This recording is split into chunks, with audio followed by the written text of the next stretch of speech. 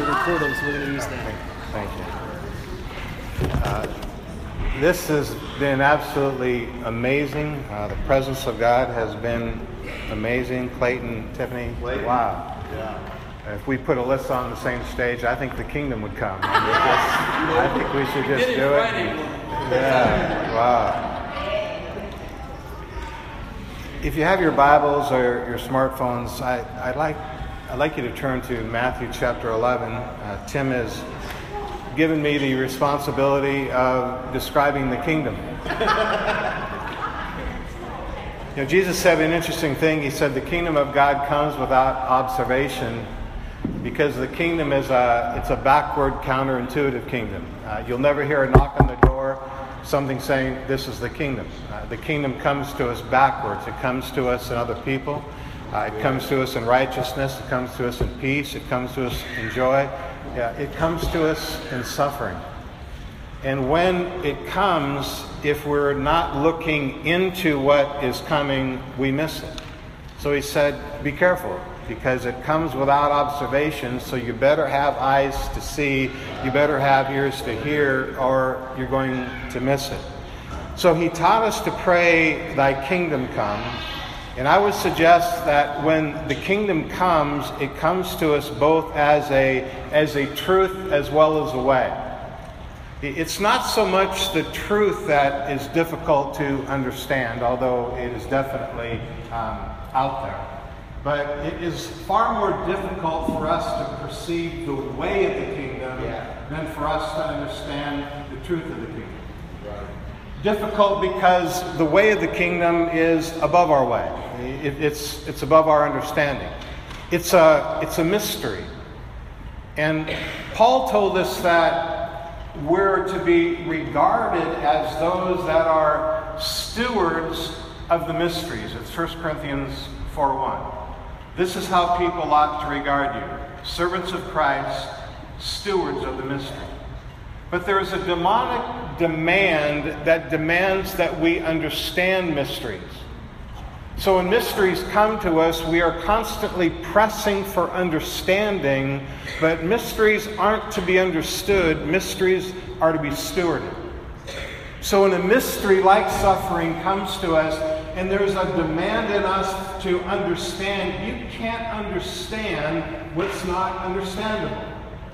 You can't perceive what's imperceivable. You can't explain what's inexplainable. All you can do is steward.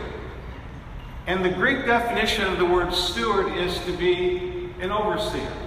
Or when mysteries come, we are to see over what's unexplainable and root ourselves in the solid surety of what's understandable.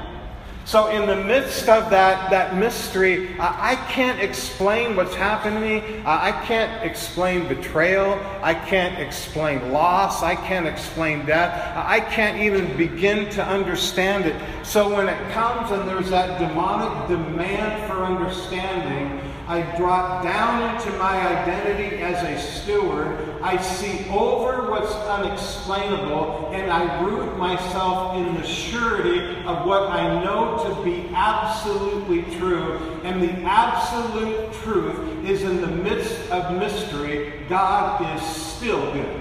Come on. This is how you are to be regarded. Stewards of the mystery. The mystery of God, or the kingdom of God, is a mystery. How do you explain it? Let alone, okay, let's take the next 20 minutes and explain the kingdom. So as we're going to see in these next two verses, the way of the kingdom is often surrounded by the way of suffering. But it's not just suffering, it's suffering with redemptive purpose. In the redemptive purpose of suffering, we understand the context of the higher way. Matthew 11:12, Jesus said, the kingdom of God suffers. Kingdom of God suffers violence, and the violent take it by force. But if we can kind of take all the poetry out for a minute and just shuck it down to the cob, the kingdom of God suffers. Scripture tells us in Acts 1:3, to those he also presented himself alive after his sufferings, appearing to them over a period of 40 days, speaking of things concerning the kingdom. So there wasn't just death, resurrection, ascension. There was death, resurrection, and for 40 days, Jesus hung around. For 40 days, he was seen walking the streets of Jerusalem. For 40 days, he was giving a seminar on the kingdom. For 40 days, he taught, and in the center of that teaching was this reality of his sufferings. You can't separate Christ from his sufferings. The gospel of salvation might definitely come as the organ plays softly, but the gospel of the kingdom comes in the midst of suffering, of violence, and pain. But it's not just suffering, it's redemptive suffering. It's not just pain, it's redemptive pain. It's not just violence, it's redemptive violence. Suffering is the expediter of the kingdom. Suffering is the door opener of the kingdom. It's the way maker of the kingdom. Suffering is the manner in which God mediates greater dimensions of kingdom life to us all. So suffering is never the conclusion. Good. Suffering is always the announcement. Yeah. So there is something to be stirred. And I'm not in any way making light of suffering, especially the present suffering that we're all aware of in this room and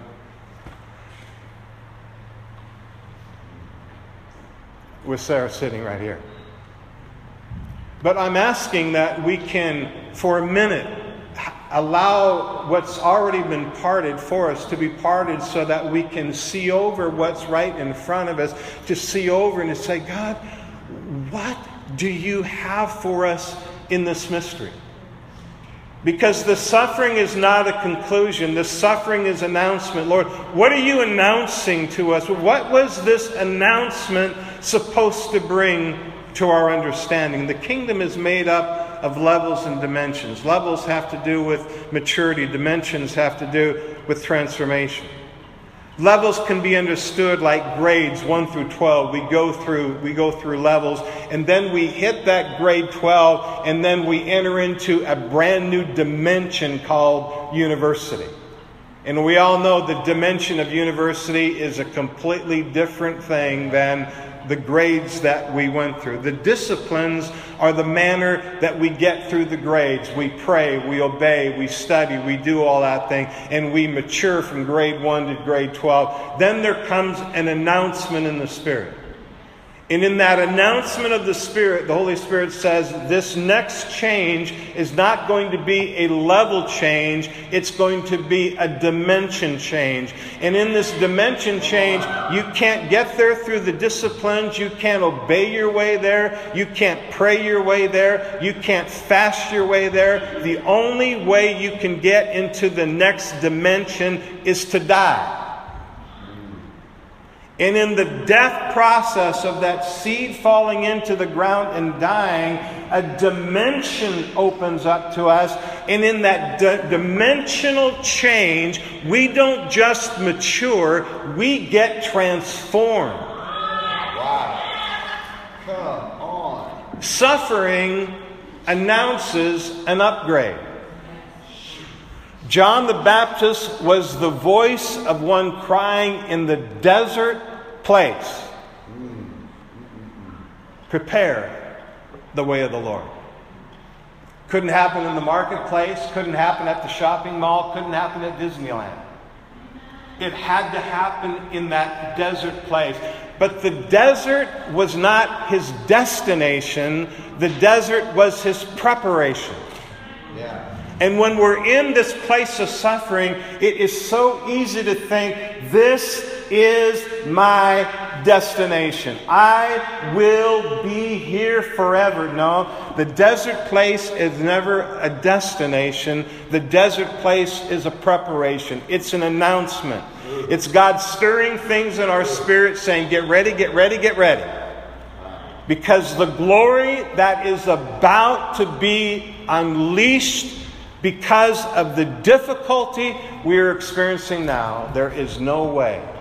No eye has seen, no ear has heard, no tongue can explain the glory that is about to be released from that desert place. Suffering is the means by which God opens us up to the dimension of glory. Glory, it's the atmosphere of the kingdom. Glory is the coming of the kingdom. Glory is the culture of the kingdom. Glory is the atmosphere needed for the work of the kingdom to become the fruit of the kingdom. Now, I don't know about you, but I've had a lot of work of the kingdom and not as much fruit of the kingdom. And of course, what do? I pray, God, I'd like to see the work of the kingdom become the fruit of the kingdom. And the Lord says, do you really want to do that? Are you really wanting that to happen? I say, yeah, I'm really wanting that. Are you sure you're really wanting that to happen? And then when I'm not really sure, I'm praying in tongues. And when I'm praying in tongues, I'm saying, Lord, go ahead, take me right out into that desert place. Bring me right into that place of suffering. Bring me right into that place of upgrade, because I'm tired of being in the work without the fruit. So go ahead, bring it on. Now, I'm really not here to define who is the source of suffering. I'm here to testify who's the finisher of suffering. Because the source, it's a mystery. I can't explain it. I don't even want to explain it. But the finisher is not a mystery. The finisher, he's the finisher of our faith. So in the midst of all that is going, he's taking us from the work of the kingdom into the fruit of the kingdom. And he's using this agent called suffering. Several years ago, we had the opportunity of doing a Bible study for the Seattle Seahawks for a number of years. And as we worked with the players, we had the opportunity to meet their agent. And whenever the player wanted an upgrade, he never negotiated his own upgrade. He called in his agent. The agent would come in, and the agent would represent the player to get the amount of money that they felt the player needed. We don't negotiate our own upgrades. Right? God, I deserve an upgrade. No, God sends his agent. And I know that it's like, well, that seems like a pretty cruel agent or a pretty cruel God. But we are so, we don't even have this perspective. It's like we've got this perspective.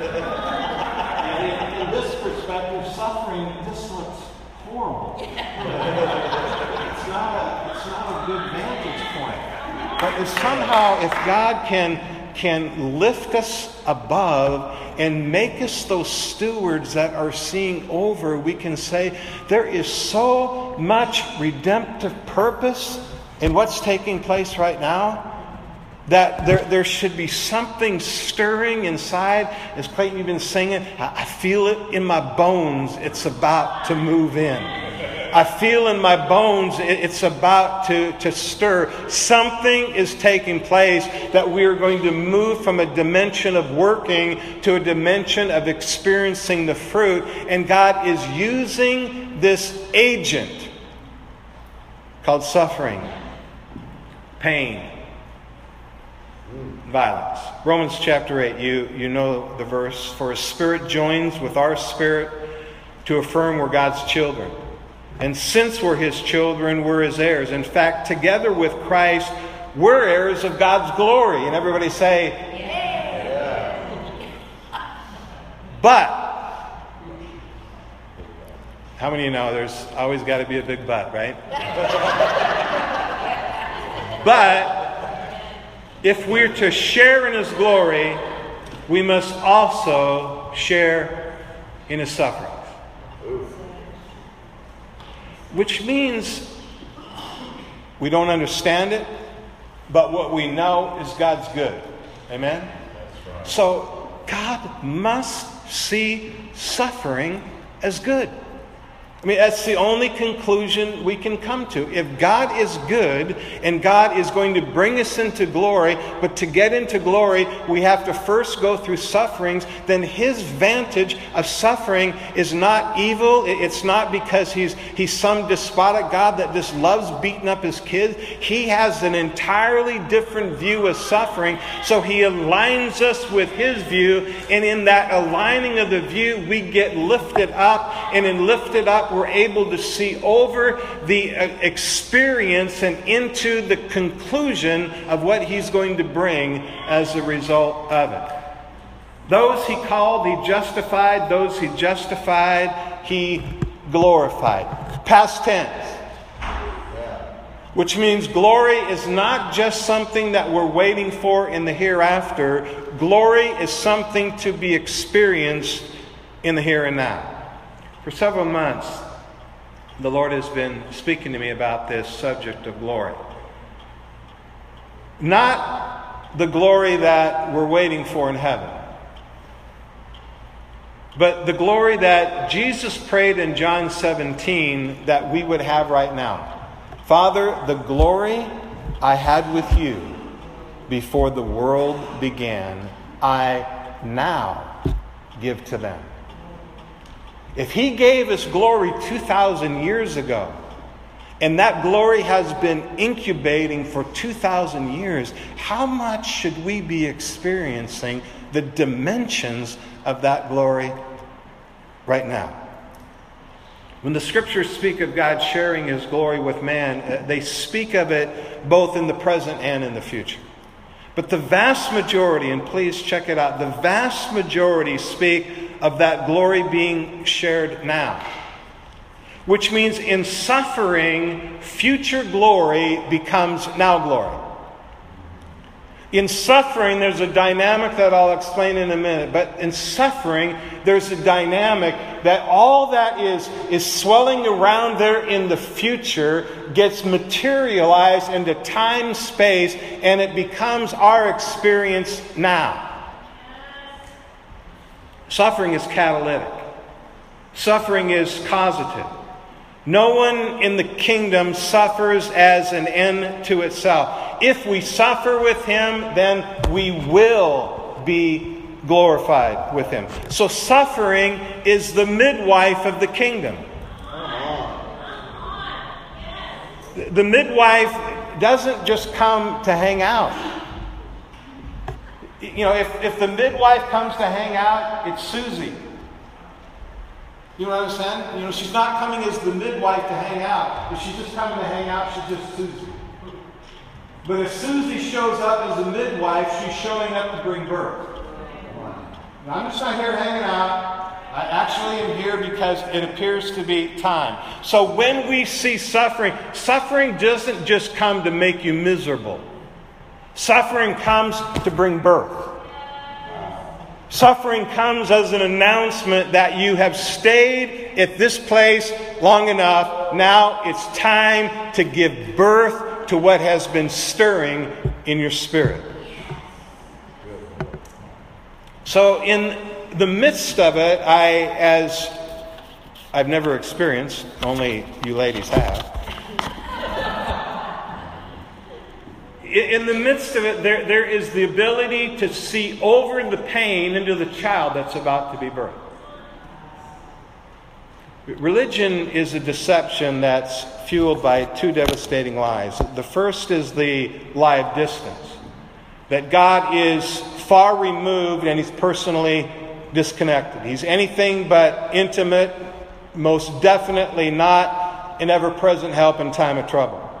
So the kingdom is past, it's perhaps future, but it's definitely not now. So we suffer for vindictive purposes, but certainly not redemptive purposes.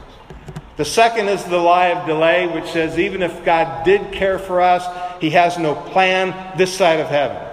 The gifts can't help us because they were for a past era. The kingdom can't help us because it was past, maybe future, but definitely not now. Consequently, we read the promise of present glory, but we postpone it to a future kingdom, so our present sufferings produce nothing but despair. And it's all a lie. The lie of distance, the lie of delay, removes the redemptive purpose of suffering, and that agent of glory doesn't have the ability to deliver what he's supposed to deliver. So the writer of Hebrews tells us in Hebrews 2:10 that Jesus tasted death so that he could bring many sons and daughters into glory. Out of his death came our glory. His death wasn't vindictive. His death wasn't purposeless. His death wasn't just an empty thing that brought an end. His death was an announcement. And in that announcement, you and I got ushered into this realm of present glory, and we will experience one day future glory. But the kingdom is in this present thing called right now, the present glory of God that is coming to bring heaven's atmosphere and materialize it into time-space so that we become representatives of a culture that is so transcendent to this world that when we manifest its nature, it awakens the people into dimensions they've never been able to see before. So it's not just heaven in the hereafter, but it's glory in the here and now. Paul said in Romans 9:2 that we are vessels of mercy, prepared in advance for glory. Now, I don't know about you, but I spent 40 years teaching people that they were vessels of mercy. Totally missed the glory. So it's just preparation. Get a little bit better. You're a vessel of honor. Just get a little bit better. Just clean yourself up a little bit more, and you can represent a little bit better. So still disciple, discipline, on and on. And the whole purpose was missed. And I'm telling you, just last week, I'm reading this verse, and it jumped out and slapped me in the face, and I saw it. Wow. The whole reason was we were being prepared for glory, but it wasn't just the glory that we got now. This glory, if you remember what I said last year, it was working in eternity past. Yeah. That in advance we were being prepared for something way back, like he said in Jeremiah in 1:3, before you were even born, I knew you. Before we were even born, we were being prepared for glory. And for an eternity past, that glory was incubating, it was developing, and then right now, whenever we are, October, it intersects time and space, and we all say, it's all been for this. We've been prepared in advance for glory, and now this agent called suffering, or agent, whatever your agent has been, this agent comes to pierce the veil. And in the piercing of that veil, we step into what we have been prepared for eternity for. Glory. Heaven's atmosphere, heaven's culture, heaven's way, the customs of heaven, the government of heaven, the way of heaven, the love of heaven. All what heaven is, it invades time, and when we pray, thy kingdom come, God says, yes, it's coming now. Wow. Well, Lord, that looks like suffering. I prayed for the kingdom that looks like betrayal. Lord, I prayed for the kingdom, and it looks like a ministry that I spent 40 years developing just rejected me. I prayed for the kingdom, and it looks like I don't have any friends anymore. It looks like the kingdom, I prayed for the kingdom, but it looks like ... Put whatever your story is then. The Lord says, yeah, it's a mystery. Don't try to understand it. Don't try to figure it out. Don't try to explain it. Just look over it, and in overseeing it, you will be able to experience the glory it came to deliver. Heaven is a destination that takes us to Christ. Glory is a journey that makes us more like Christ. Heaven makes Christianity relevant to the future. Glory makes Christianity relevant to the present. Religion postpones the benefit of Christianity to the future, so it has little to apprehend us in the now. So many accept Christ, but they live as if He's only relevant to the future. Without glory, there's nothing to apprehend us. And that's why it's so difficult for the next generation to come into this. They come in with rules and regulations. The world is promising them whatever, and they come into the kingdom and we promise them nothing except the future. Come in, lose everything now, and you get heaven in the future. I don't know. I don't have a degree like you do, but it doesn't have a whole lot to apprehend me now. Glory is meant for now. And in the glory, things are taking place. Things are experiencing right now. I'm not waiting to get something in the future. The future came to me now. And in the future coming to me now, it's stirring something in me now. And I'm seeing that everything that I was grasping for before Christ, I'm experiencing now in Christ. I experienced every drug I could possibly experience, every way I could possibly experience it. And then when I tasted glory, I understood what I was looking for. This is what I was looking for. I mean, the hallucinogenics and the opiums and all the rest of it. And, I did heroin for a number of years. Heroin was a taste. I mean, it's like a 30-second rush, and I thought, I think this is heaven. I really do. I think this is heaven. And then it's followed by about 8 hours of hell. You're just puking your guts out for the rest of the night. And I think, why am I doing this? I'm doing it because I was made for glory, but no one is offering me glory right now. All they're offering me is a bunch of rules and regulations, and you can't do this and you can't do that. Frankly, I don't want that.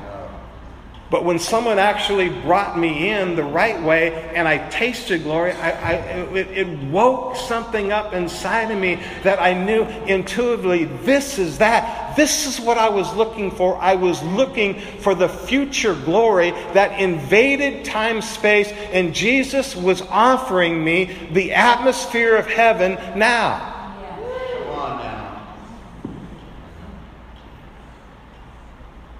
So living in the glory, it's central to our created purpose.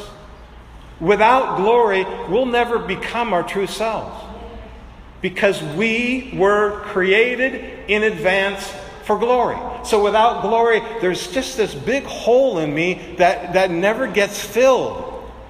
Because I was created for that, but to get to that, I got to go through this. And in going through whatever that agent is, I get through the other side, seeing over, and then I step into, this is my identity. So what does the Bible mean when it speaks of glory? Now, let me just say that the wonder of it means it's possible to define. Impossible to define, but the glory of it means it's easy to describe. So the glory of God, it's His holiness. It's His weightiness. It's His greatness. His glory, it's His person. It's His power. It's His presence. Glory is His splendor, His significance. It's the full manifestation of His substance. Why do we need glory now? Because I need to be a husband of substance. Why do we need glory now? It's because I need to be a father of significance.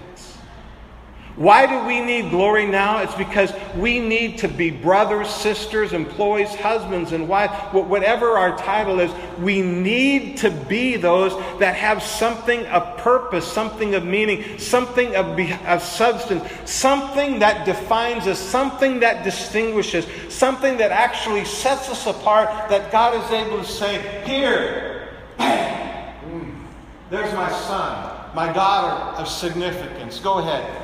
Showcase who you are.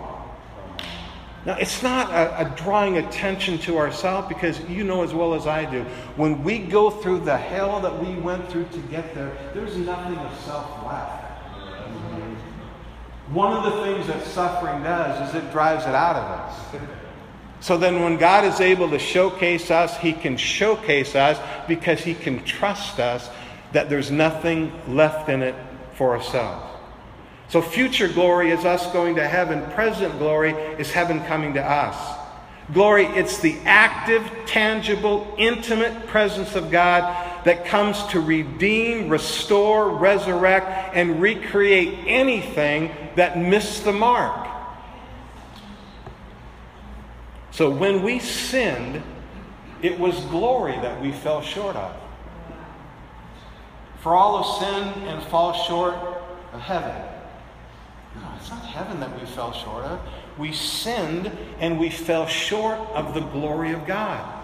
So salvation then is not just getting us into heaven. Salvation is getting us into the glory. It's returning us back to that created purpose. It's returning us back to what we fell short of. It begins with me giving Him glory. We understand that. But when we give Him glory, He responds by giving us His glory. I don't know. I mean, doesn't the Bible say, my glory I will not give to another? Yeah, it does say that. But you're not another. We're not anothers. We've been crucified with Christ. Yeah. We are the righteousness of Christ. We are in Christ. We are not another. We are Christ. We are in Christ. He's not giving His glory to another. He's giving His glory to Christ in me, the hope of glory. So I'm going through what I'm going through for the purpose of receiving His glory. Sin is Satan's substitute for glory. We sin because we search in vain for glory apart from God. But sin is only a momentary pleasure, where God's glory is an eternal gratification. Glory makes us Christians of substance. Glory is meant to set us apart so God has an opportunity to shine through us. Glory, it's the way in which the kingdom comes. Glory is the atmosphere in which we wage war. The weapons of our warfare, they're mighty because they originate in the realm of glory, and they are meant to be used in an atmosphere of glory.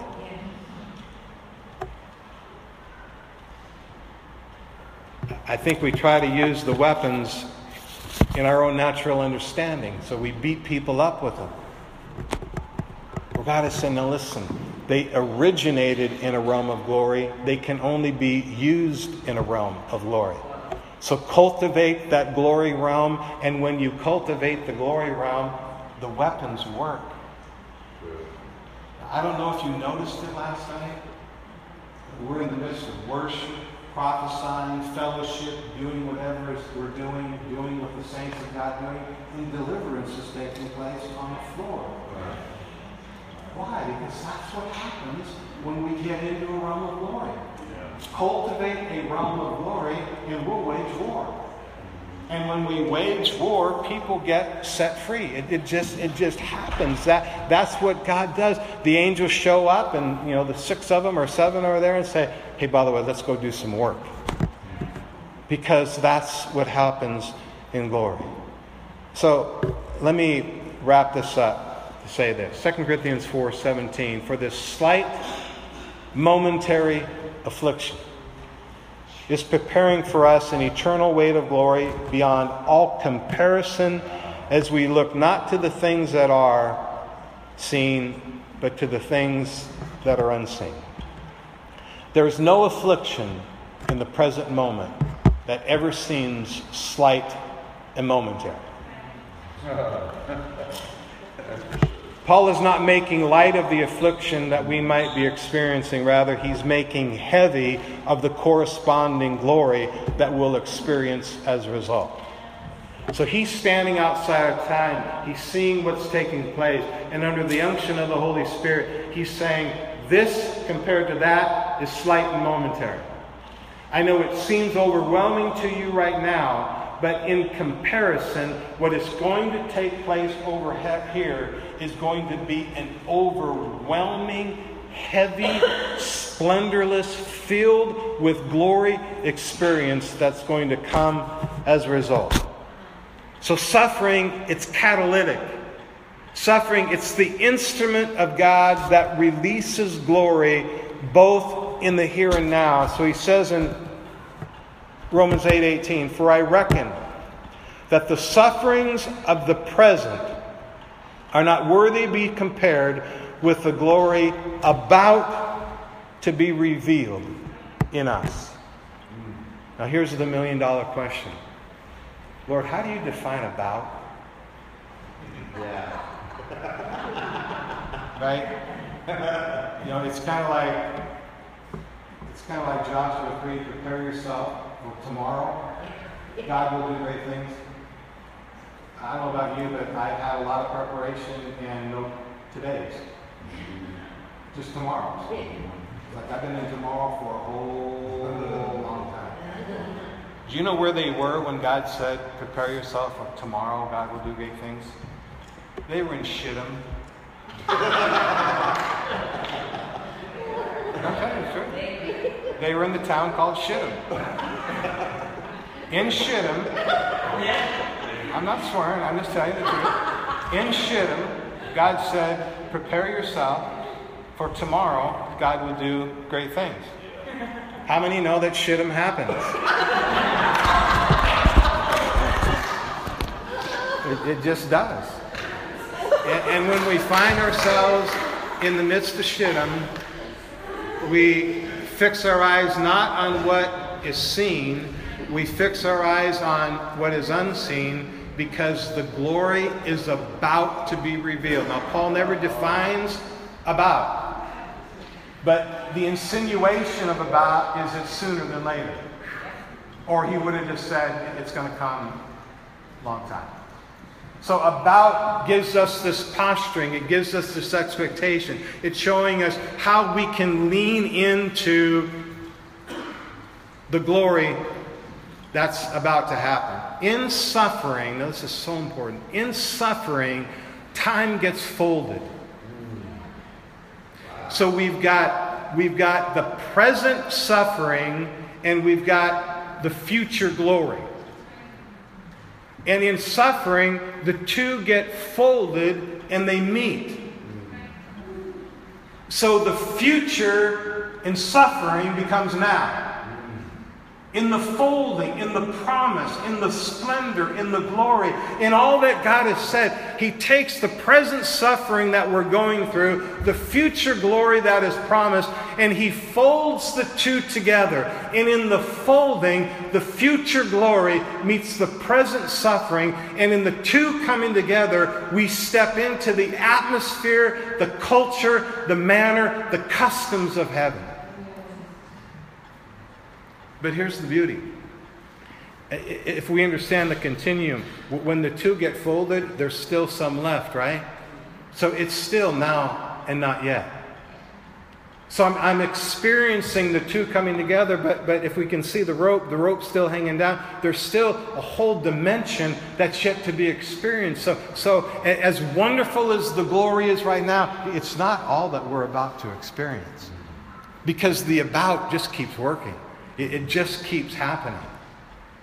So 4 years ago, Marcia and I had the devastation of our life. A ministry that we built for 40 years overnight was just gone. And I won't get into it, but we went through 4 years of daily death. I mean, 4 years of excruciating pain and suffering. I don't even know how to explain the pain. I mean, there were times that I literally wasn't sure if I was going to make it until Tim called. And as I said last year, he called me every morning at 5 o'clock for... I mean, I just had to get out of bed just to take the call, you know what I'm saying? So last June, I was preparing for a message, and in this message, I had entitled the message, Seasons Change. And we all understand the nature of seasons. We understand that winter comes, but, you know, when winter comes, winter's the announcement of spring, and we understand that we're not in winter forever, seasons change. And I was thinking to myself, you know, I think I'm pretty much through this season.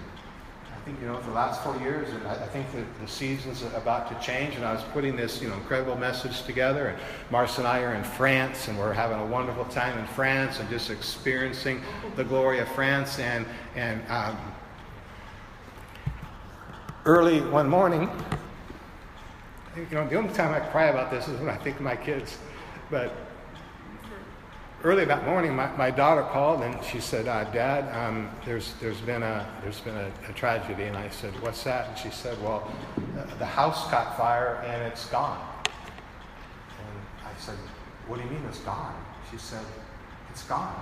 We had a house fire last night and it's all gone." So long story short, we have a library. There was a extension cord plugged into the wall. The extension cord sparked, caught the books on fire. It totally destroyed the inside of the house. So every possession we own, other than what we had in our suitcase, was gone. So in the midst of it, one of the things that the Lord had been training us was trust. So Mark and I looked at each other and we said, "Hey, it's gone." Yeah, it's gone. I mean, it's gone. And I'm telling you, as I'm preaching, I can't be lying.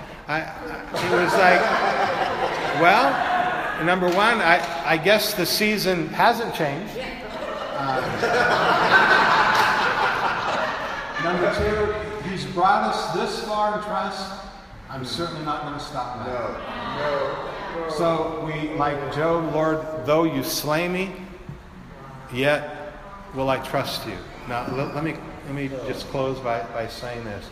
If we suffer with Him, we'll be glorified with Him. So we have the suffering of everything lost.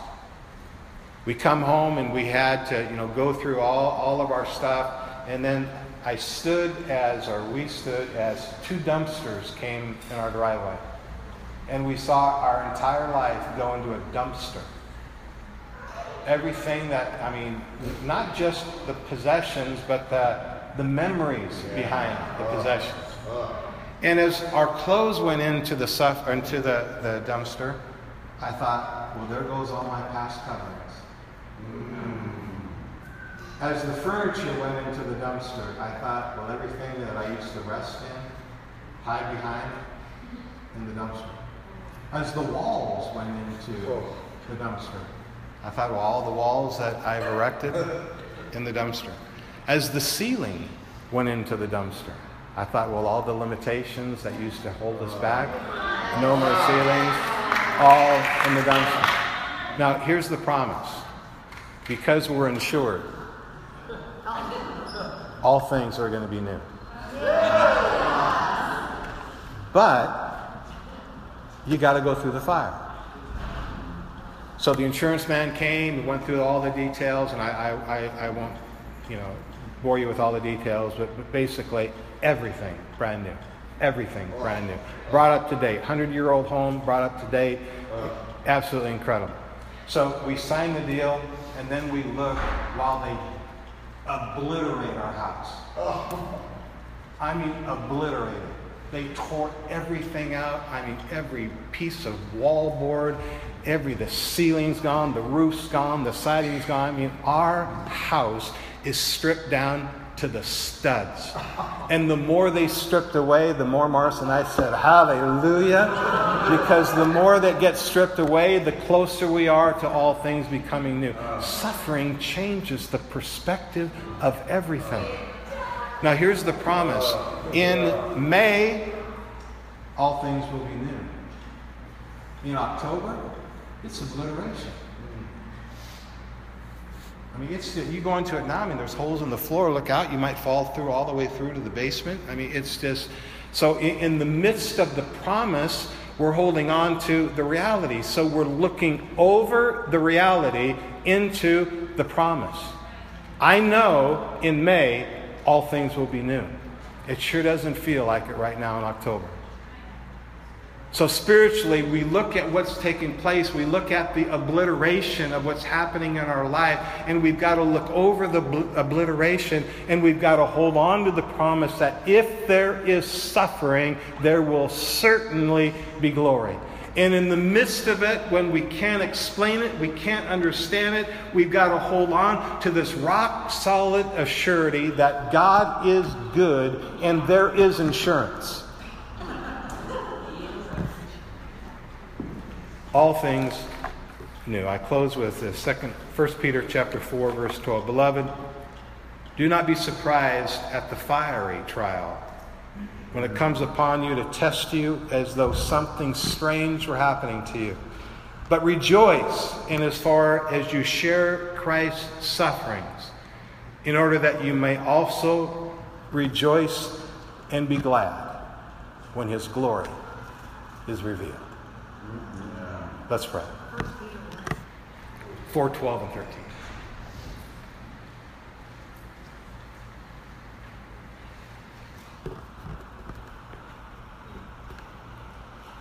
Lord, we thank you that suffering is never an end. We receive the truth that suffering is an announcement. We receive the promise today that if the suffering has been immense, that the glory can only be immeasurably more. So we let go of it today, Lord. We let go of the misunderstandings. We let go of the lack of understandings. We let go of trying to figure the mystery out. And we just stand in the absolute surety that you're good. You're good. God, you're good. You're gooder than good. You're the best. You only do good. You can only do good. Now, Lord, we invite your glory. And in the midst of all that has been taking place, we invite your glory. We give you the mystery, and we receive in exchange the glory. We give you the pain, and receive in exchange the glory. We give you the ashes and receive in exchange the beauty. We give you the disappointment and receive in exchange the joy.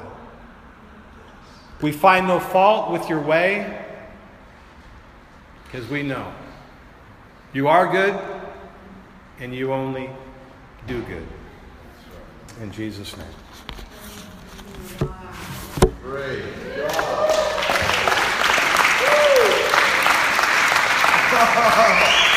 Oh my God.